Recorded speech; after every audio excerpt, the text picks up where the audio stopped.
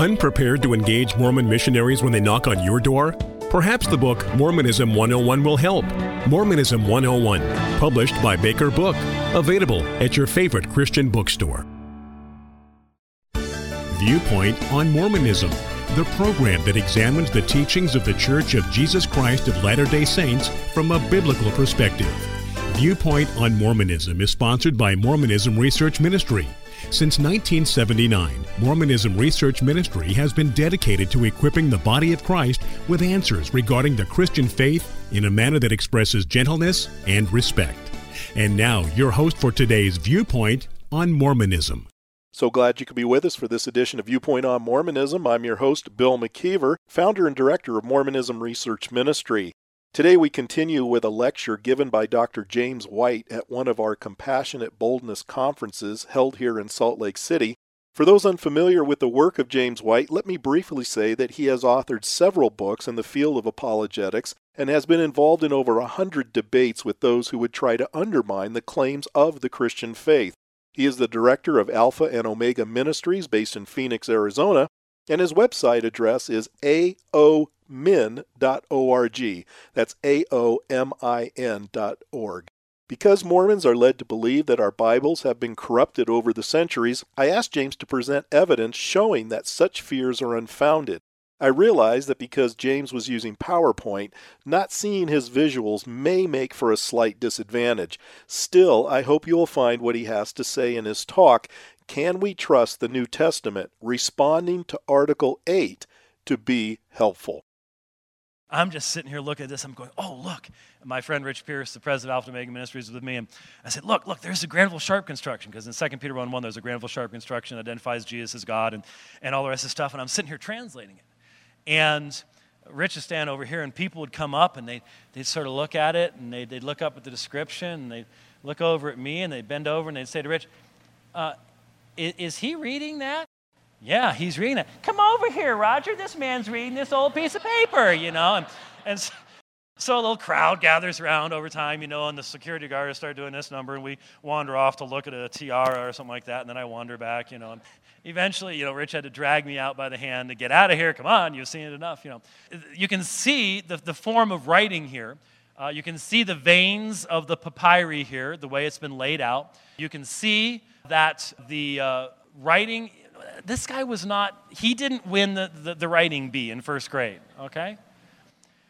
But what gets me so excited about this? This was written when you could die for owning it. Remember? Roman soldiers, persecution. So here is an ancient Christian who loves the Word of God so much. He's probably traveling, probably on business, might have been a soldier. We don't know. He wasn't a professional scribe, that much we know.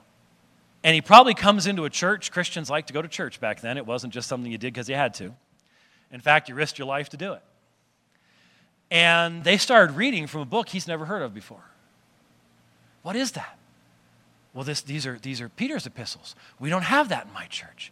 Could I copy that? We'd love to have this.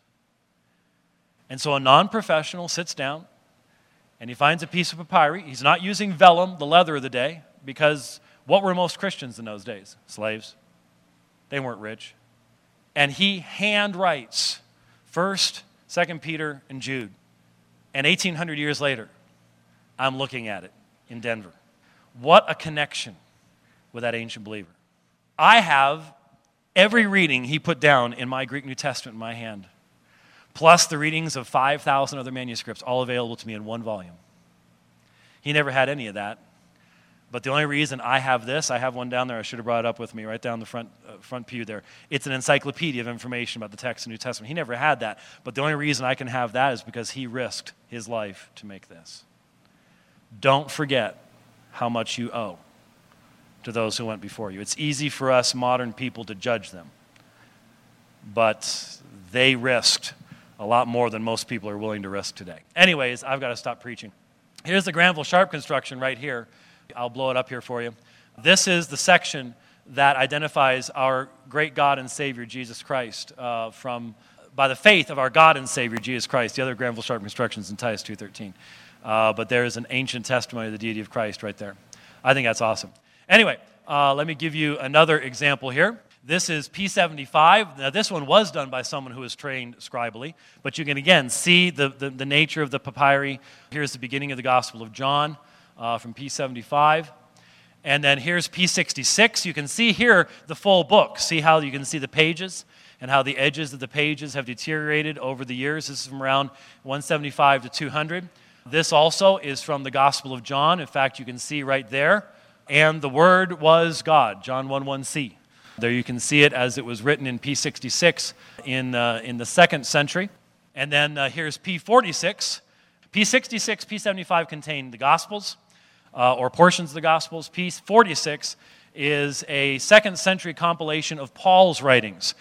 Pros Philippians, to the Philippians. There's the beginning of Philippians and the preceding book before that, which I don't believe was actually the same order we have. As I recall, that's actually Ephesians, a little bit different order that they had at that point there in P46. So it gives you an idea of what the papyri manuscripts look like and how early they are. After the peace of the church in AD 313, Christians could have professional scribes copy the scriptures. They couldn't do that up to that point in time, though some of the rich managed to sneak by it anyways, but there weren't very many rich Christians anyways. And by the way, I don't have this in the presentation, but right before my debate with Bart Ehrman, I was reading a brand new scholarly article about a papyri that had been translated that was talking about in Egypt during the height of the imperial persecution of Christians. The worst persecution was not at the beginning, it was at the end, between 260 and 313. This papyri was documenting the things that had been taken from a Christian church under imperial persecution. And one of the things that listed, this fascinated me, 32 codices. And we know that over 300 churches in Egypt alone had suffered this. Do the math. How many copies of the scriptures were destroyed during that period of time? The fact that we have anything that survived that period of time is almost miraculous, given that the entire might of Rome was opposed to the Christian faith at that time. At this time, the great vellum or leather manuscripts began to appear, including the three greatest of these, Sinaiticus, Vaticanus, and Alexandrinus. Sinaiticus, the Hebrew letter Aleph, Vaticanus B, and Alexandrinus A. Aleph and B may well have been among the Bibles copied with imperial monies at the time of the Council of Nicaea in AD 325. Eusebius tells us in a letter that Emperor Constantine gave money for the copying of Bibles. He didn't say what to put in the Bibles. But since the imperial Roman armies had been destroying Bibles, he gave imperial monies to replace them. And some of these Bibles, we think at least two of them, have come down to our day in the form of Sinaiticus and Vaticanus. Let's take a look at some of those. Here is a picture of Codex Sinaiticus. Again, if I had time, fascinating story. Fascinating story, which, by the way, you've probably heard a lot of garbage about. There are people who repeat things that are just falsehoods. Sinaiticus was found in a garbage can. Baloney. Sinaiticus was found in a monk's cell wrapped in red cloth. Monks do not wrap garbage in red cloth, okay? And they don't keep them in their cells. Codex Sinaiticus, Count von Tischendorf finds this in the middle of the 19th century. If you want to really see Sinaiticus, go to Sinaiticus.net, codexsinaiticus.net. The high-quality scans that are available there are just incredible now. But look at the regularity. That's handwriting, folks. Now, you can still see that even professional scribes make mistakes. Got to put that in there. Missed a line. It happens. See, there's a textual variant right there. See that? That's the word head put back into a text. People made mistakes. But look at that handwriting. It's incredible. It's not just one person that did it either. That's the funny thing. There are at least two different scribes. Some have identified as many as four that worked on Sinaiticus, and yet the consistency and the clarity of the handwriting is absolutely incredible. I believe the next one here is Codex Vaticanus, also around the time of the Council of Nicaea, also done in a very clear handwriting. And here's Codex Alexandrinus from around AD 400. I have an entire tie, not a bow tie, a regular tie, of Codex Alexandrinus that sometimes I wear. I know. Go ahead, laugh. It's okay, I'm used to it. But some of you are going, ooh, I'd like to have a tie like that too. All right, back to just the facts. Aside from the 5,700 plus Greek texts, we have early translations into Latin, Coptic, Sahidic, etc., that are important witnesses to the early texts of the New Testament. Combining these with the Greek text yields over 20,000 early witnesses to the text of the New Testament. Not just Greek, but also in Latin and the other languages. We have more than 124 Greek manuscript witnesses within the first 300 years after the writing of the New Testament far more than any other work of antiquity. As I said, most works of antiquity do not have any manuscript evidence even 900 years after their original writing.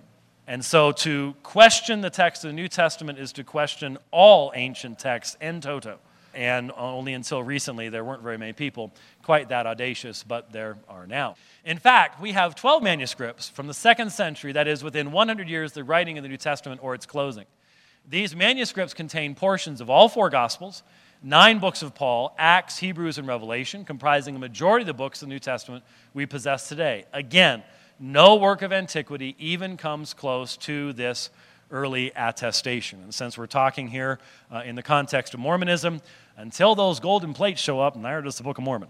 Now, you'll often hear people liken the transmission of the text of the New Testament to the phone game. Remember the phone game? Where, I come down here and I whisper something in this gentleman's ear, and he whispers it to you, and we whisper it to the back, and by the time it gets back there, I said something like, the Diamondbacks aren't doing very well this year, and the back, it says something like, the Utah Jazz are the NBA champions, which is a real fantasy. But anyway, ouch, sore spot there, huh? Okay, all right. Anyway, it gets corrupted by the transmission over time. And this is what people like Bart Ehrman and others liken the transmission of the text of the New Testament to, is you have one person whispering in the ear of the other. Well, first of all, if I were to write on a piece of paper, the Diamondbacks aren't doing very well this year, and then have you copy it and give your copy to him and your copy to him and your copy back like that, someone might misspell Diamondbacks, but it's going to get to the back in pretty much the same form because you're right. You've got something in front of you. It's not, what did you say? There's a massive difference between just something whispered in the ear and a handwritten something that you're copying, obviously. That's the first problem. But is that really an accurate way of thinking how the New Testament was translated over time? Here is the Mediterranean area, and let's say we have some manuscripts here.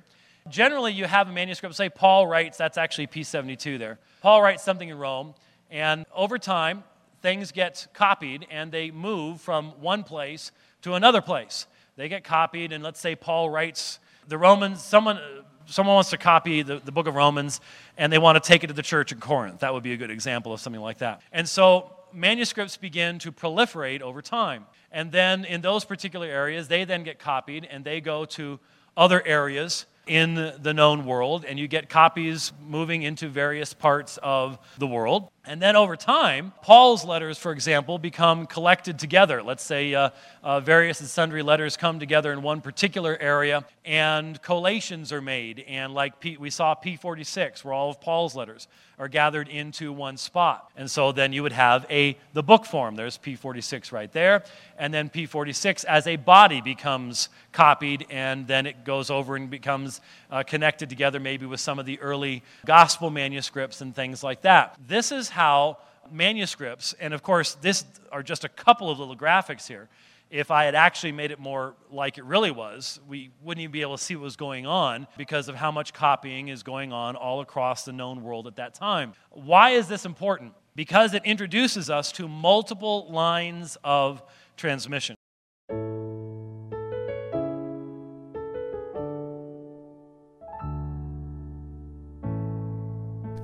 Thank you for listening. If you would like more information regarding Mormonism Research Ministry, we encourage you to visit our website at www.mrm.org, where you can request our free newsletter, Mormonism Researched.